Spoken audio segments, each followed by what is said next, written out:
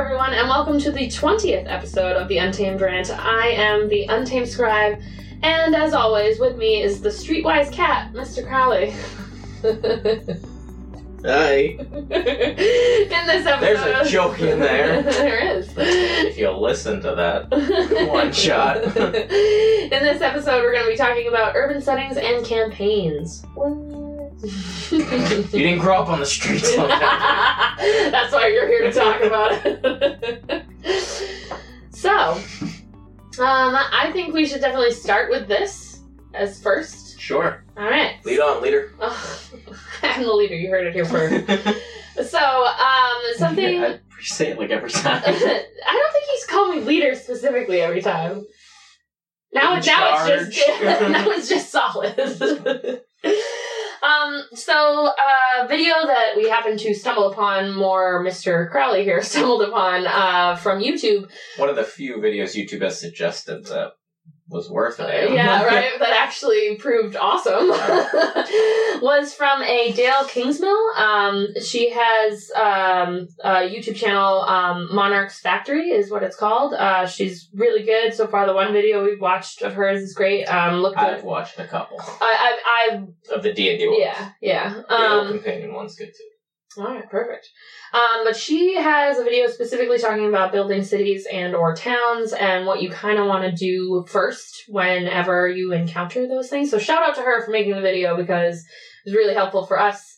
I'll put it in the show notes. Yeah, I would definitely do so because it's also really helpful for anybody else out there looking to start to build a city and or town of your own. And I will disclose that this sounds funny because it has to be said first. Because her method is known as the sperm principle. Yes, I said that correctly. But you won't forget it. Yes, indeed I won't that's now. The point. And that's the point. So the sperm principle stands for social, political, economic, religion, and military when creating a city or town. A place where people live.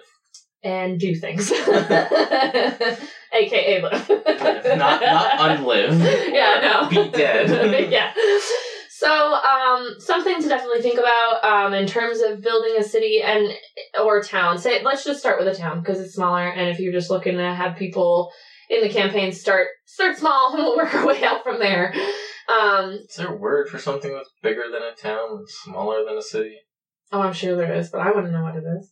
That isn't just small city. Yeah, right. Big town. Because like a village is like smaller than a small town, right? Yeah, I would think so. Like Hamlet is Hamlet bigger than a town? Or is that just another word for town? I think that's just another word for town. You know what? We're gonna squash this debate right now. What other words are there? Like suburb is more like a region between town and city. Like, I don't know. Okay. God. We'll see what happens with this search. Oh, this gives me village. Oh, wait, no, hold on. People of the world, tell us. Yeah, right? It might be faster than what I'm trying to expand our vocabularies. Oh, okay. Well, this might come up with something. Here we go. This is why I do my GM dictionary entries. To teach myself new words. Some people... This is a post, clearly. Small town? Large village? Like, nobody fucking knows. Oh, I would be interested to know, too. Nobody knows! There's gotta be more than just village.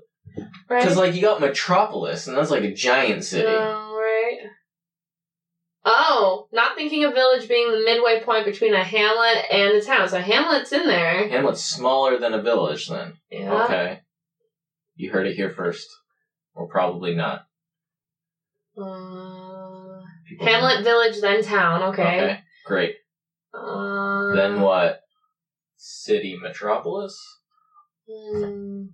Oh. In England, the main historical distinction between a hamlet and a village is that the latter will have a church and will therefore usually have been the worship center of a parish. Population of such a settlement could range from a few hundred people to around 5,000. A village was traditionally distinguished from a town in that a village should not have a regular agricultural market, although today such markets are uncommon even in settlements which clearly are towns. A village does not have a town hall and mayor. Okay. And there should also be a clear green belt or open field surrounding its parish borders. The village should not be under the administrative control of an adjacent town or city. Okay. That's pretty much the gist of what I was... Yeah, so what Hamlet about between Village... town and city? It doesn't have anything. Damn it, you're either a town, a city, or nothing. Right? Although I like that Hamlet. Throw a church in there, you get a village. Throw a mayor and a market in there, you get a town. Right. And then what? Right? There's clearly a debate on the internet about this as well, so... Because I was scrolling down a little further, too, and it was like suburb, and they're like, no, that's not what that is. That's on the outskirts. That's not what... Suburb is like... is a word relative to, like, rural or urban. It's not not a category of... Between town and city. Settlements. Yeah, right. It's a type, it's a different category of settlement. Whatever. All right, so somebody give us a solid answer on that. That'd be great. Now that we've started the first 7 minutes of this, by not talking about cities at all. It's fine. So back to our small town. Let's use a big town, small city. Okay. That we don't have a word for. Sure. Back to that. So I'm gonna make up a word for it. All right, make up a word. You think about it right now. Okay, sure. Yeah, it's kind of fun. Z's and X's. Why not? Can't stop me. Can't stop, won't stop. So these ideas in terms of for social, political, economic, religion, and military, they don't have to be complicated. One of the things that Dale explains in the video, which is really helpful, is that you know already for your town, as in most things D&D, regardless, you're going to have a tavern. Yep. So that's part of the social aspect. There's a tavern. That's pretty simple. Just, hey, go with that. It's simple and easy enough to follow along. So you get a big city, you can have more. Yeah, you can have a couple. City park. Yeah. Mm-hmm. Theater even. That's theater. That's social. Mm-hmm. You can like the dog park. Yeah, park. You're not allowed in the dog park. Only the hooded figures are allowed in the dog park. Only those. Just gangs. Oh God, where are we going? There are no dogs allowed in the dog park either. Political could be something as simple as just a town hall. If to start, you can just have something similar to that. Pretty easy. Economic, think trade. And part of what I want to mention for that though is think about where your town and or city is located. If it's landlocked, if it's on the water, that will help you determine economic. Yeah. Near forests. Yeah. Think input output. Exactly. Like, does it mine and send off metal and ore and stone and get stuff in return? Right. Is it locked on its own? Like, do they have to provide everything for themselves? Because then economic becomes a bit different. Right. If it's self-contained. Exactly. So your economic part will kind of be determined from the geography of your town or city. So just keep that in mind when you're throwing in, what kind of trade you would have. It helps you figure out what kind of stuff is available or not available. Make things more expensive than they should be, and other things cheaper than they should be. Yeah, depending on the supply and demand. Yeah, for sure. Religion, if simple church, it could even be, a dying church, especially if it's a small town. It could be something like just a little temple. It doesn't have to be crazy. If it's a village, it could be like a garden around a little statue. Right. Tended to by a single priest that lives in town. Right, yeah. Super simple there. And military, one of the things she mentioned, which I liked in the video, was to think about the military abstractly. So if you've got a small town, I like to use constabularies. Yeah, like you might not have a giant military presence. Like, that's just not possible. No, I like to use like constabularies. So you got like the classic Wild West building, and it's like the sheriff or the constable has a desk and a chair. Yeah. There's a rack for keys and like 2 prison cells. Mm-hmm. Good to go. That's it. And he's got, like, maybe 2 or 3 deputies, depending on the size of like the a population. pseudo-police chief. Or if you get, like, a big town, a militia, quote-unquote, Yeah. or a guard. And if you have, like, a bigger city, you'd want to have a guard, potentially, depending on, again, the geography of it. If you've built a wall around the city, those kind of things, if it's well protected. Well, if it's a city that's part of a bigger kingdom, right. you might want to have a city guard. And then a military presence, like think police versus army. Mm-hmm. Yeah. And in that case, you could have... And then the secret police. Right, secret police. Bum, bum, bum. You could have... for that, you could definitely start to make, those specific NPCs of, like, Captain of the Guard. That's that person. And, you know what This is who you go to talk to get your reward for the wanted poster. Right, exactly. Or, like... I don't know. Someone stole your boots. who do you complain to about that? Pickpockets. Those little gutter snipes stealing the boots. You should tie your boots better. Pickpockets. Right? Yeah. What alley did you pass out in? Is my question. You're just walking and you step forward and you're just like, it's gone. You turn around, lifting the other foot. The other boot's gone. You're like. I give you credit, young street urchins. A part of me feels like at that point, though, it wouldn't be a street urchin anymore. You'd be so terrified you'd just leave the city entirely. Like, something else is clearly happening. What if it's just, like, a little, like, extra planar street urchin who can turn invisible, right? Damn, and, like, they just awesome. steal boots. Like, that's their thing. Another NPC, people. You're welcome. Ooh. Another tangent. Here we go. That's why we ran. Like a little pseudo-dragon or fairy dragon or something, and they have, like, a basement, an abandoned basement that they keep their hoard in, but they just collect boots. And they just, they turn invisible, they magic them untied and grab them in one fell swoop, and they're just gone. Wait for you to lift your other foot to take the other. Right? Like, you're just exploring the sewers one day, and there's an opening to, this basement wine cellar, and there's just this pile of shoes. This little fairy dragon on top. Oh my god, that'd be amazing. Use it. Yeah, get on that, people. So that could be in your city and or town as well. Some of the other things, so that's like the base for when you're doing town or city. Think about it, again, you won't forget it, it's called the Sperm Principle. Social, political, economic, religion, and military. From there, though, you can branch out and try to do a little bit more depending on, the size of your city, town, depending on how big or in-depth you want to get. And some of the other things that I think are worth mentioning are their districts, because class disparity is a thing. Yeah. So let's assume we're talking about cities now. All right, perfect. Since this is urban settings. And there's more to bigger things. Exactly. You can do a lot more. Lots of districts. Yeah. Because there's always going to be class disparity, and there's always going to be rich, there's always going to be poor. That's just how things go. If you have a city, too, things are going to be divided. You're going to have your industrial area, because you don't want the smells of a forge or a tannery, because that's awful. Oh, yeah. Oh. For those who don't know, you might as well just be putting hides in a piss bucket. Right. Because it's just like ammonia. It's just But, you don't want those smells near people. So, that's got its own little section of town. Probably with slums around it. Yeah. Have you ever played SimCity? Right?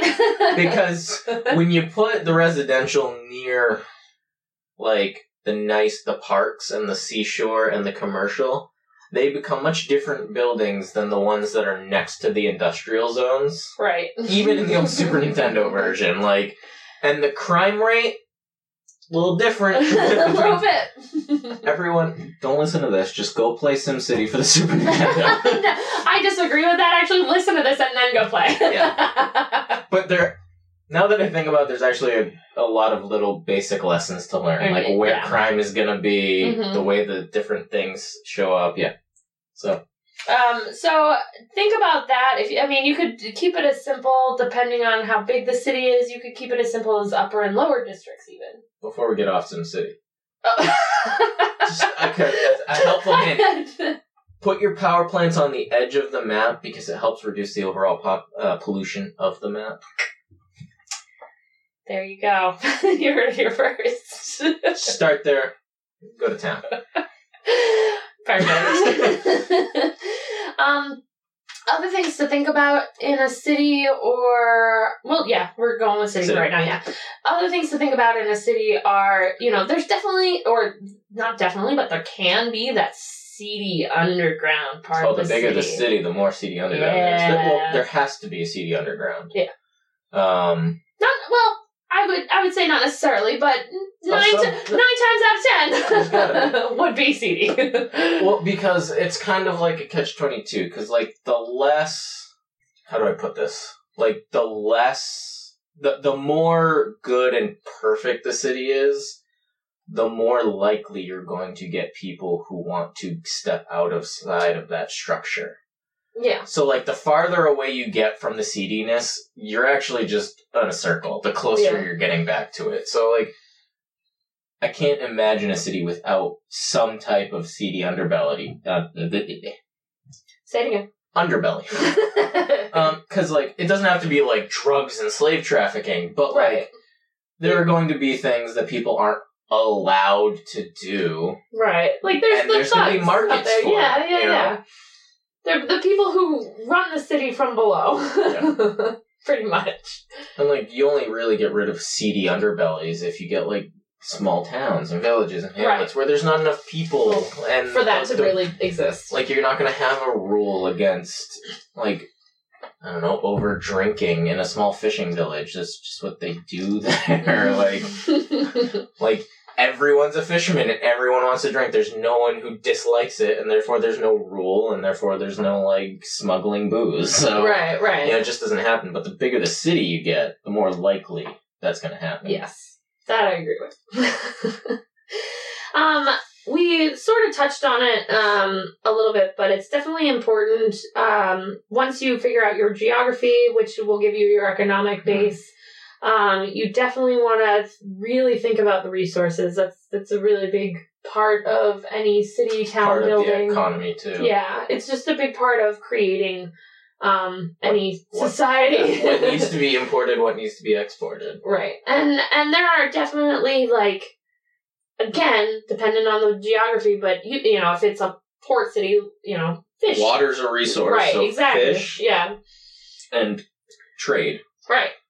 Exactly. Because there's a port. So you're doing a desert campaign, though. Resources get a little bit trickier. Yeah, so, if it's a city, you're probably centered around a source of water. Right. Or you have a way to import that water. Right. And if you're doing a desert campaign, water is as much a part of the economy as money. Exactly, yeah. That's that's worth coin to anybody. Yeah. So think about that definitely while creating it because, as most characters do, or want to do, I should say, they want to go shopping. There's always that shopping episode. And they want to, explore and find new treasures. The best way to make your players happy after they do some horrible things. Yeah, true. That is true. All almost die. Yeah. Yeah. You need to blow off some steam. Let's go spend some coin. At the local lit shop. Yeah. Spoilers. Yeah, you'll get to that episode eventually. Actually, the next 2 weeks they should get to the first meeting with that. Oh, actually. That's true. Well, is it? I think it was the first session, but that could still be 3 episodes in. Okay, yeah. We did have a whole episode at a coffee shop, and that was a literal trip. So yes. Spoiler alert. Yeah, they'll get there. Yeah. But, So, okay, so since we're talking about that. Yeah. NPCs.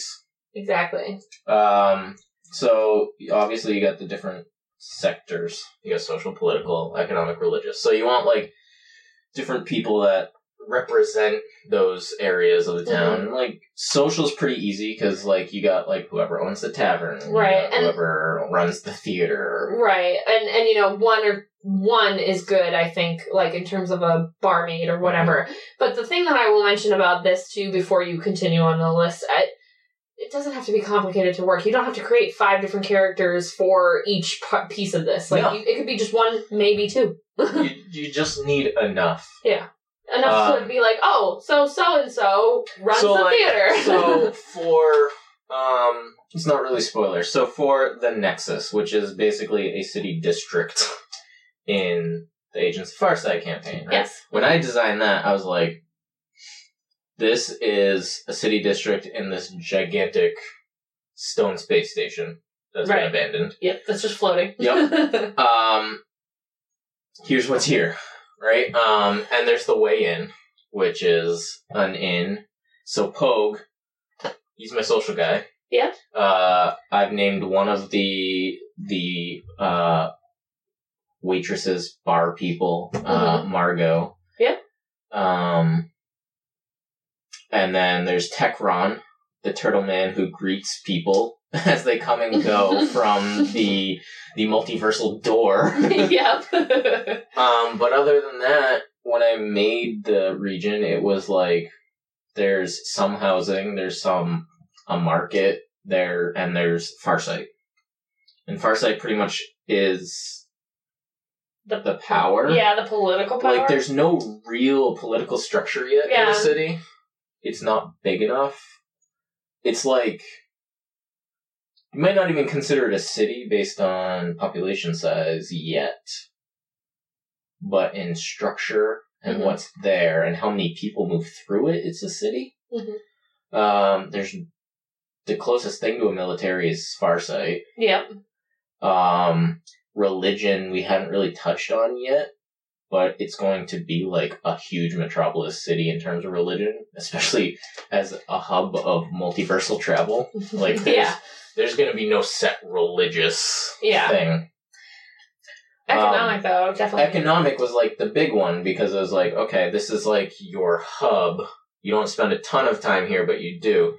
So the first thing I did for NPCs, besides the way in, which is like the hub within the hub, I was like, what shops might they visit?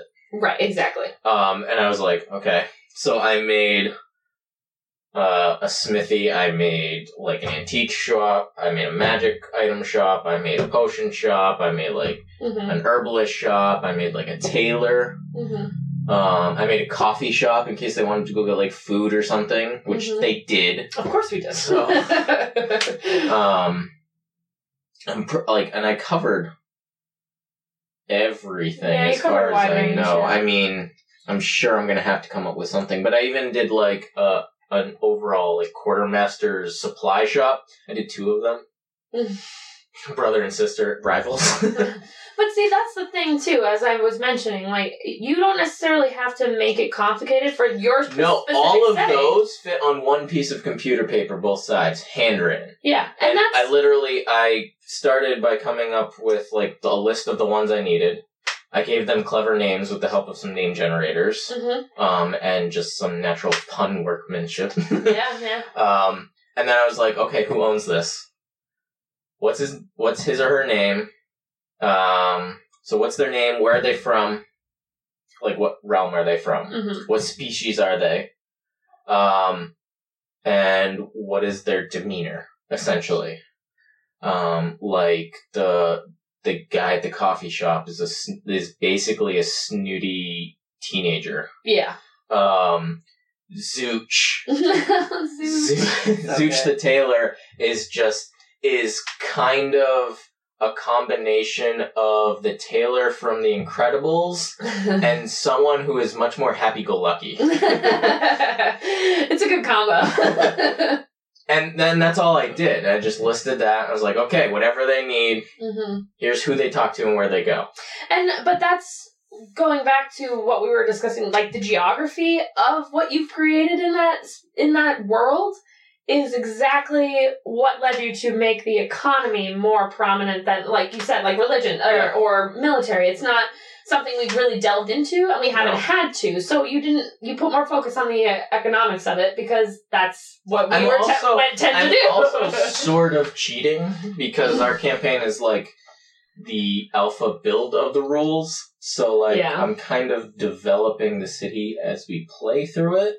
Right, so, exactly. Like, and that can happen too. Don't feel discouraged by that. Started this multiverse, it was Brave New Worlds. Right, exactly. And there was just the way in, and Farsight was the organization that the crazy guy who hired you worked for. And it was somewhere that we didn't know. Exactly. Well, I knew where it was. But we did, as players, it was just like somewhere. It's in a city that has the way in that happens to be on this thing. Mm-hmm. But now I've got a little map of that district that isn't, it's just a quick map. It's not even like a good map per se. It's just like an overview. Yeah, it's like, here's a group of buildings, here's a group of buildings, here's what goes into the structure, here's a park, here's Farsight, here's the way in. Right. But now I have a whole set of NPCs. I got ideas linking them to their own greater stories, just based on how they've played out. And I'm starting to add, like, the Seekers Union, and starting to think about what other organizations would make themselves in this place that is just a collection of people from literally everywhere in existence. Right.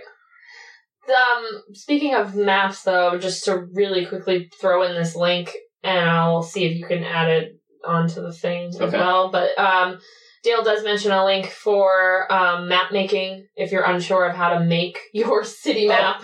Fantastic Maps. Yep. So www.fantasticmaps.com. I shouted that out on one of my resources articles. Awesome. Yeah. See, so it's good. It's a good site. It's a really good site, really good resource, and it can help you determine how exactly you should structure the map of your city so that it makes sense for what you're trying to accomplish. Yeah, and if you go to the blog and look under the resources at Cartography, there's some other sites, and there's also, I hope the article still exists. It's one I kind of should print out for myself. It goes over the time it took to travel various distances in the U.S. specifically. So it's like a map of mostly the eastern half of the U.S., and it gives you the year, and it's like, okay, it took like 1 week to get this far, and it has like the wavy line, and then if you like look at a different map that shows where mountains and stuff are, you can understand why it took 4 weeks to go an inch this direction on the map, right. but 4 weeks to go 3 inches on this direction. Right. And the article itself talks about, like, roads being established, and that's one reason it got faster, and, like, wagons into, like, trains made things a lot faster, so, like, multiple week journeys took days instead. Yeah. It's just a really good article to get a much better idea of travel distances. Right.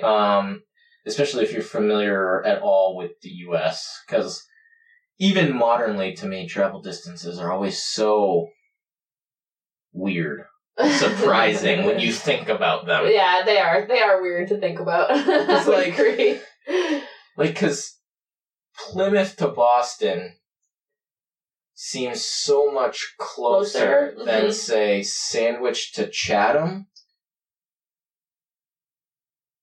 And I think it is, but they almost take the same amount of time. It's so weird how big and small Cape Cod is, especially. Yeah. It's like... Or then you end up on the highway. Like, when I went to Texas was super weird for me. Really? Well, everything's all urban here, right? So, like, even our highway is Texas is way different. Texas, I could see farther than Cape Cod exists. Yeah. In every direction on the highway. Exactly. And, like, just one outing was, like, 2 hours long. But it was just open highway. Yeah. Like, there's more traffic at midnight on Cape Cod in the winter than was on this gigantic highway. And I was just like, I can see an entire storm off in the distance inside my view. And it's just like, distances are so weird when you get different perspectives on them. But yeah. But definitely helpful. Definitely check out that link because it also happens in the city too. Yeah, because Salem, it helps. Salem, and to Dale's point of fact, people are lazy and they don't go in a grid. I was just gonna mention that. Salem is nothing but triangles. Like, you, like, try to go somewhere, and you're like, where am I? And then you, like, turn a corner, and you're like, how did I get over here? I know where I am now. It's like, because usually you're like, I go all the way this way, and then all the way this way, but then you take that one back road that one time, and suddenly you've skipped 10 minutes of driving, and you're like... I see what you did there. I'm on to you, wormholes. Yeah. So, like, even on a city level, it's very strange when you start to piece it together and look at it. As you mentioned, that's something that Dale mentions in her video, but also it will come into play, I'm sure, for the Fantastic Maps when you do it, because again, people are lazy. Like, they're not all buildings are built at the same time. And but also, like you said, in terms of like the distances on a map, like clearly something changed where this no longer takes the same journey, and you're going a different way. Like, shortcuts. People love shortcuts. And then there's, like, you gotta think, especially if you're talking about a more modern city or even an older city where they cobbled. Like, there's easier places to cobble. So the road isn't gonna go straight. Like, the road is gonna follow the path of easiest to dig out and flatten least land. Resistance. Yeah. The same way, like, modernly, your train is gonna go through the mountain because it's easier than going around the mountain or over the mountain or something. Yeah, there's all kinds of crazy stuff that happens. Yeah, so it's something to keep in mind when creating the map itself, and you're thinking about the layout. Yeah, have fun with it, but just try to. Just keep certain things in mind, and if it doesn't work, it doesn't work. You can hear the DM. You can redo whatever you want. Sure. So keep that in mind when you're doing it. I think one other thing that we definitely should mention is some of the, especially if that age-old, you start in a tavern as your adventurers meet for the first time. You know what I like that's been a trend recently, and needs to be a bigger trend, is like, instead of going, oh, stop doing that, is start taking that and flipping it on its head. Like, you're in a tavern, and then the dragon attacks. Yeah. Or like what I did with the Pathfinder game. You're in a tavern, and the sea gremlin runs in, being chased by someone, and falls flat dead before anyone can realize what's going on. Exactly. Everyone's like, what is that? Oh, there's shit being attacked outside, too? Maybe we should go check it out! Well, and that's why when I had you guys make your characters, I was specifically like, I want you guys to just be people who are sick of the everyday life and are willing to be a little more heroic than the average human. Yeah. To give them an excuse to, like, go, holy shit, what's happening? Hey, are you willing to check this out? I'm curious. I'll help people. Yeah. So. And then it just goes forward from there. Yeah. And there's no need for, like, the, I don't trust you, blah, blah, blah. Or you could do it. Well, go with the classic tavern and be like, you all know each other. Exactly. When we make our characters, you're between adventures. You just got off of killing a band of kobolds that were murdering people on the road. And now you're having a drink. What do you guys want to do next? Yeah, and I tried it. I tend towards that one more in my own campaigns. I'm like, you guys already know each other. Determine how you know each other. Like, we don't need to go through the, oh, well, you just met, like, that guy looks cool. So, you haven't gotten there yet, but the new Critical Role campaign starts in a tavern. Yeah. But he did it very well because he, like, Sam and Liam made their characters together. Yeah. I think it was, like, 3 groups of them, 3 groups of them made their characters together. So, like, each one of them has different, like, connected stories, and they know a bit about each other's backgrounds. Already, yeah. So it's like, they met in a tavern. Yeah. But, of course, Matt being the DM, he managed to, like, weave a story, the first adventure that they were all connected to, and, like, they were forced to work together. Yeah, which is possible, too, to do. You know what I mean? But that was also a really clever way of doing it. Like, some of you know some of you, and you are all happen to be meeting in a tavern. And it was really cool because they're all sitting there, and then he describes someone walk in, and then one of the players starts speaking for them, and they're like, that's your character? Because they were in secret. Yeah. So that's a lot of fun. That's awesome. Don't be afraid of the tavern. The tavern's good. Just don't be like, you're in a tavern. The end. Yeah. Don't... Make sure it's not stagnant. Yeah, something's gotta happen. But something else that I want to mention, too, though, as we touched on, some of the things that they might encounter to start as low level. As low level in a city? Yeah, as low level in a city. Like, I know rats. You wanted to mention rats. Rats in the basement. Or beetles. Yeah. Like, anything that's gotten into the basement at the local inn. Yeah, like, I mean, that could be super easy, super quick. It's also a really easy, quick way to teach new players how combat works. Exactly. And which is why I like it for that reason. To give them, especially if you use it at the inn that their character loves, they're not gonna... They'll be worried about collateral damage. Mm-hmm. Yeah. And you can have the innkeeper be like, don't destroy any of the crates of ale down there or whatever, you know? Yeah. So it's a good way to teach them rules and also make sure that they're, like, have a mindset for other things that could happen. Like, I throw a fireball at the rat. Sure you want to do that? Yeah. You destroy half the stock. That's going to cost you. Now we're on a whole new adventure to pay back the guy who owns the tavern. But rats are great city animals because rats yep. Go where people go. Mm-hmm. And they live where there's not filth, but dirt. Yeah. Because if you've ever, like, actually seen a rat, they're pretty clean animals. They are, They don't live in trash, but they'll eat trash. Exactly. But also because rats, there are so many rats from D&D over the years. Oh, yeah. So many. I mean, if you can think of a concept and turn it into a rat, there's a decent chance it's already been done. It's not wrong. Yeah, one of my favorites that she wrote down that we had to talk about, moon rats from 3rd edition. Mm. The picture is the best because it depicts exactly what they are. It's a night scene, like low to the ground, looking at a rat that is standing on a barrel on its hind legs with a piece of parchment, like shouting orders to other rats with the full moon behind them. Because moon rats get really intelligent with the full moon and then really stupid. So they, like, can try to, like, plan and take over. Because they get stupid, they don't remember the last time. So they can't, like, do long-term plans. Right, which could be such a great way to, like, be like, oh, it's a full moon. All these rats are just, like, in formation, like...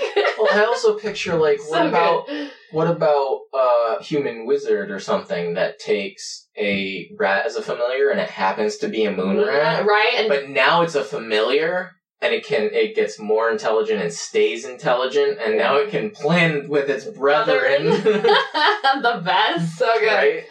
Oh my god. So... Like, imagine, I want you to go investigate the death of this wizard, okay. What? Are those rat bite marks? What happened? What is happening here? Did you know anything about him? Well, I mean, he kept a rat as a familiar. I don't really know. That sounds normal. Yeah. All right. This is just weird. Who knows what it could be? There was one other one that you wanted to mention, too. Cranium rats. Yeah. From Sigil, because cranium rats are fun because they're smart, and they get smarter when they're in a swarm. And the more of them that are around, the more intelligent they are. And they can cast spells. Yeah. So, like, if you just get, like, the bigger the swarm is, the more powerful the spells they might cast, that's just scary. Yeah, it is scary. I mean, obviously, you don't want to overwhelm your first another players one, necessarily, especially if it's first time. The ash rat is essentially a fire elemental rat. It's, like, partially on fire all the time and eats coal and ashes. Yep. And can infest, like, chimneys. And in a city, if you have a rat that's constantly on fire infesting a chimney, that's really dangerous. Like, you could have first-level adventurers going to clear out a nest of 10, like, pug-sized rats that are on fire and trying to kill them before they accidentally burn the city down. Right. Really easily. I just picture them, like, chasing around these fire rats in this noble's apartment to save the city. Like, knocking a vase over. That was broken when I got here! Yeah, like, breaking everything. The city will pay for it! They told us so, yep. Like a wizard or a cleric just create water, and it just like it gets this painting wet and ruins the painting. Oh god. Just hijinks. Exactly. You can do a lot with rats. Hijinks will ensue. Hopefully. I mean, I hope. They're better. Yeah. So for that, like, you know, think about those kind of things for like low level, and again, geography and all of that stuff comes into play. We were at a port city when we started the Pathfinder game, so we were right on the water, and it was like sea invasion. Yeah, sea invasion. So it worked well, especially when Goblin. Was it Goblin? It was a sea goblin, a Grindilo. Yes. Yeah, Sea Goblin burst in the door, and we were like, what the fuck? Yeah. So, yeah. You know, and the shaman was summoning Draugr out of the water to come attack people. Yeah. Yeah. Awful bitches. It was good times. Good times were had by all. But then, like, when you really get into the city adventures, intrigue is huge. Yeah. Politics is huge. Mm-hmm. You got thieves, you got bandits, you got underground movements, revolutions. I was gonna say rebellion, revolution. There's all kinds of stuff that you can do. But those are the layers. Sewers. Yeah, those are the layers of it, though. You know what I mean? And realistically, like, I don't know if you. I'm pretty sure you never have. But when you first create something, even with the Farsight game, it's like, okay, this is the overall, and now I'm gonna get it more in depth as I go. It's not like you need all of it right start at with once. what you need, like yeah. The further away in importance it is to the immediate game exactly. and anything that's in the immediate game, the more vague your idea needs to be. Right. Like, if you have a city, you should have an idea of who's in charge. Like, is it a king? Is the king in a different city and he's got a representative here? But after that, and the name is always good to have. Exactly. After that and the name, who you could get in trouble with? Guards? Yeah. That's what, 7 words that you need to know? You don't need to know the relationship between the Baron and the King. And the relationship until between the main fisherman and the tavern guy. Unless your players start getting involved with those people. Right. The Pathfinder campaign, I knew you guys were going to have the sea invasion, so, like, I made the Dockmaster a character. But, like, you know, I didn't make a character for who tracked the incoming and outgoing ships. I didn't make, I didn't make any ship captains or any ship names. Because and that's really important to keep in mind for this, because those people and those details aren't something you need to know right away. No, I just needed a name and attitude for the guy in charge of the Dock District. Right, so that's it. Charlie Two Eyes. And with his eye patch. Yeah, and that's all we needed. Yeah. That's all you need as a DM when you're creating it. You don't need more than that. And we've mentioned it before in storytelling. Have a list of names, though. Yeah. Just in case. I was seeing we're on the same page. Mentioned it before in storytelling. Have a list of names just in case that, you know, because your players will undoubtedly ask you what so-and-so's name is that they just randomly met on the street. But also, with storytelling, like, the characters and the players themselves are going to lead the story anyway. Right. So they're probably going to lead you down a path that you didn't even know was a possibility. If you get really desperate, or if you really, if you have a nice working, good group, tell the group to tell you. Yeah, right. Like, I think we've both done that before. In a game. Like I was saying when we were talking earlier about the spears and Nicola. I was like, there are a lot of spears. You tell me what kind of spear you're looking for. There's lots of them. Yeah, it's a whole wall. Yeah. What spears are here? A wall full? What do you want to look at? Like something like ornate, maybe a trident. I'm like, okay, keep going. Yeah, there's a blue one. Yeah. Throw a color out there. It works. Right? I did that, and then she's like, okay, I pick it up. I'm like, okay. And I threw out another random detail because I didn't, and I made it like detail by detail as she did stuff with it. Yeah. You know, at any point she could have put it down and I could have stopped worrying about it. Yep. But by the end, I have an idea for a spear that she didn't even purchase that I can use in the future. Right, exactly. And it's not always the case for it, but, you know, in that situation when you're like, you tell me, it's like, oh, well, I go west. Yeah, and? Like, yes, and is a very important thing. Tell me more. Yeah. Tell me more. And it's definitely harder in urban settings because everything is right there. Yeah. And the more urban the setting, the more variety is there potentially. Heaven forbid you're doing somewhere like mine, the Nexus, and like the players could ask to do something and you literally anything could be there. Like, right. I want to go buy alien coffee beans. Okay. That exists in the Nexus. It does. My character's totally gonna ask for alien coffee beans. Is she? After that one experience with coffee so far? Maybe. That was a crazy latte. That was also right on the spot. And I came up with the name of it, and now everything else is your fault for the name. I was like, yeah, off the cuff. I was like, cool. I was like, there's no. He's like, what do you order? And I'm like, well, I'll just come up with a name, sure. So I did, and it screwed me over. I was like, all right, everyone out of the room. Shit's going down. Oh, great! I get a vision. If you're wondering how shit can go down after you order a latte, listen to the second chapter of Agents of Farsight. Shameless plug. It's good stuff.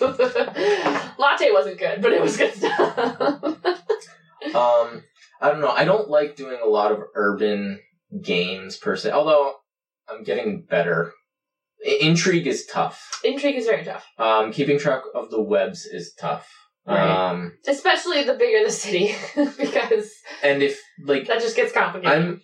I'm getting better with it, but I don't think I would have fun doing a strictly urban campaign yet. I'm not sure what I would do. That's a lie. I know what I would do. Don't lie to them. There would be Lovecraftian cults. Yeah. I could have told you that. That's the type of city story I know.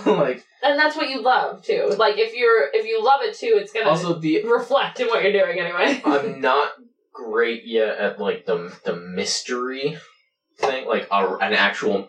Like, let's be Sherlock Holmes mystery. Yeah, I love those. Like, I'm good with being vague and having all kinds of mysteries going on, but, like, developing an actual mystery is a different animal.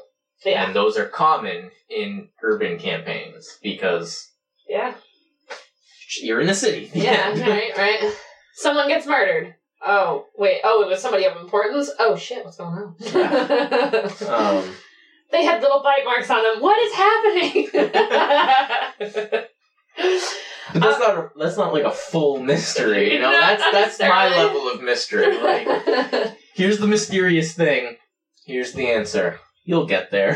You'll get there. I can't layer it on like a Holmes mystery or something. Like, yeah. No, that's not yet. Let's say not yet. You know when to do a red herring, when not to. Right. And then, like, I know I would accidentally do Chekhov's gun, like, every other scene. Would you really? On accident. I would put something in there, and you guys would be like, that's gotta be important. And then I'd be like, I either have to make this important, or it was pointless. Or I gotta try really hard to turn it into a red herring. Like, shit. Oh, fuck. And it's like the statue in the dungeon. Don't describe it too much, or suddenly the PCs are gonna spend 2 hours going over this statue that was just decoration. Yeah, it's just the statue, literally. That's why. That's where I would have trouble in a mystery. Like, I would over-describe the wrong things. Oops. Big thing to keep in mind, question to ask yourself when creating your city, your town, what do you know about it? What do you know about, again, the sperm principle? What do you know about it? What do you know you already want to incorporate in it? Mm-hmm. And it'll grow from there. And keep in mind, again, you really don't have to have all of the little finite details mapped out, because in the end, as a DM, and if you've never DM'd before, you will learn shit changes. your ideas get shot to shit by the players, which is fabulous, and that should happen, so roll with it. The shit will change based, like, so the most recent session of Farsight, I had prepared myself what we were going to do, and it had been a couple weeks, and I had forgotten, like, the setup that we had set forth at the end of the previous session. Mm-hmm. And my first, 4 bullet points were automatically negated after I was reminded of that setup. So, your own previous stuff will screw up. It's impossible to be perfect at this stuff. Yeah, exactly. You're going to have to make up whether something's legal or illegal on the fly. You're going to have to that's just introduce the nature characters of it. on the fly. As the characters just make shit up on the fly. It's just what happens. And it's awesome. Roll with it. It can be really good. So I think that's going to wrap up this episode of The Untamed Ranch, my friend. Yeah. Mm-hmm. Yeah, so be sure to check out the website, www.wanderingalchemist.com. The Wandering Alchemist. See, I wasn't sure. I don't know where you'll go if you don't put the I didn't fix it from last time like I did on the other one. So yeah, thewanderingalchemist.com. For previous episodes of The Rant, our actual play podcasts, you can also check out the website, tips, tricks, weekly articles, and it's all about tabletop gaming and general nerdiness, as we do. Pretty much D&D. Yeah. We love doing this. It's a lot of fun, and we've gotten a few new patrons this year, which is really awesome. If you would like to help support us, go to patreon.com, search for The Wandering Alchemist. For as little as $1 a month, you can get access to episodes of this 2 weeks early. You can get early access to actual play episodes. You get entered into dice giveaways. We'll send you welcome package. That's the word I'm looking for. Words I was looking for. All kinds of stuff. If you pledge $3 or more a month, we also are going to have other stuff like a 25-ish page Lovecraftian spell supplement that I'm almost done with. Yeah. Good stuff. If you, and actually by the time non-patrons listen to this, it should be up on DriveThruRPG. Yeah. And if you pay $5 or more a month, $1 of that goes to a different RPG Patreon to help support the community at large. Yeah.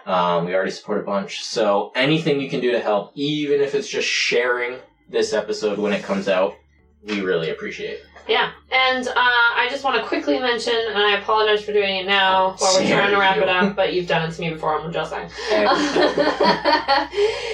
If you want to check out more of Dale's videos, they're really, really helpful, really good. It's Monarch's Factory on YouTube. Her name is Dale Kingsmill.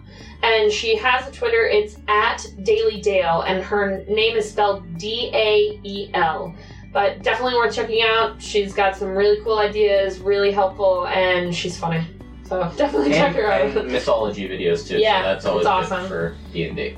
Alright, so if you want to contact us directly with questions, comments, or to hear about how we played cats that one time and Crowley thought his cat was so tough, it was. Please use the contact information located on our website. They're assholes. Just check out the website, it's all around good stuff. As always, I'm the Untamed Scribe. And I am the Wandering Alchemist. Thanks for listening, everybody. Bye-bye!